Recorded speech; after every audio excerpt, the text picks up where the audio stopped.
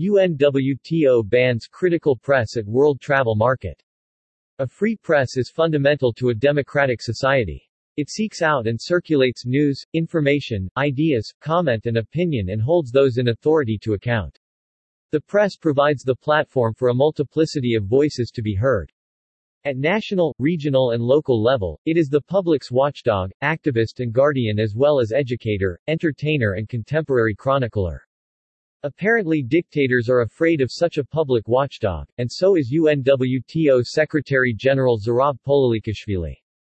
UNWTO is a United Nations-affiliated agency subject to international law. Currently the UNWTO has an illegitimate Secretary-General running the organization like a dictator.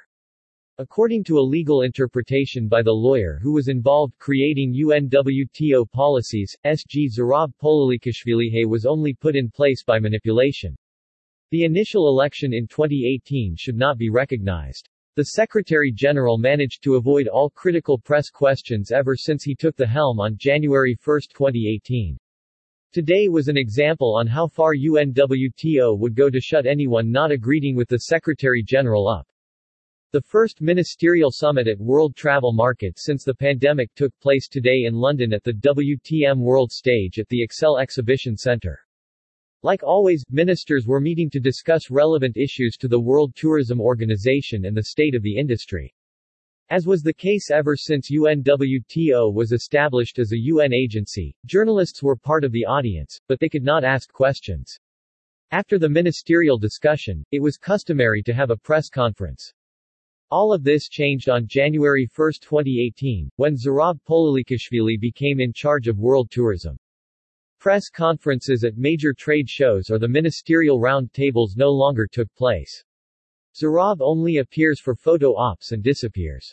During the entire COVID-19 crisis, the UNWTO Secretary-General avoided all critical press. Today in London, the Secretary-General went a step further. To avoid any critical feedback or question, he deliberately blacklisted journalists that write for publications like this one, E-Turbo News.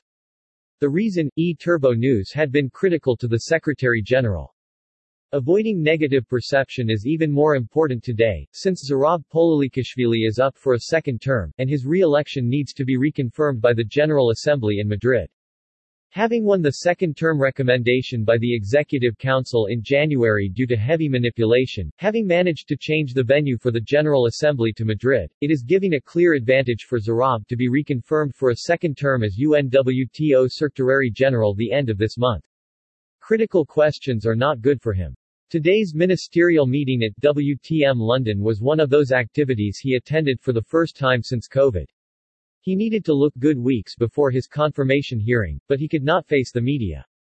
The Honorable Najib Balala, Secretary of Tourism for Kenya, was turned down by UNWTO last week after he invited the General Assembly to be held in Kenya, instead of Madrid.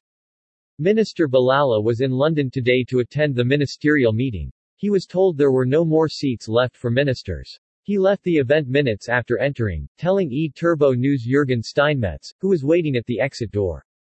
All reporters attending WTM were seated for the event, except E-Turbo News Jürgen Steinmetz. He was made a persona non grata, not allowed to enter the summit. E-Turbo News is an official media partner for the World Travel Market, but this did not make any difference. E-Turbo News was threatened by a UN official when taking a video of this incident. UNWTO seems to be successful to avoid criticism by major mainstream media. CNN, for example, is an official media partner earning millions of advertising from tourism destinations. A CNN task group was formed with UNWTO by Anita Mendiruta, a top advisor to the Secretary-General. The CNN task group's purpose is to sell advertising. This group was formed years ago, initially with E-Turbo News as a partner. E-Turbo News saw a conflict of interest and left the group with CNN, UNWTO, ICAO, and IATA remaining. Marcelo Risi, in charge of communication for UNWTO, refused to talk to Steinmetz. He was seen running away from the situation, saying, "Jürgen, I am busy." This is not only an embarrassing situation, but it's a clear violation of press freedom and a clear case of discrimination. Not only did Steinmetz represent E-Turbo News, but he is also the chairman of the World Tourism Network, an international tourism organization. Steinmetz is also a member of the executive board of the African Tourism Board.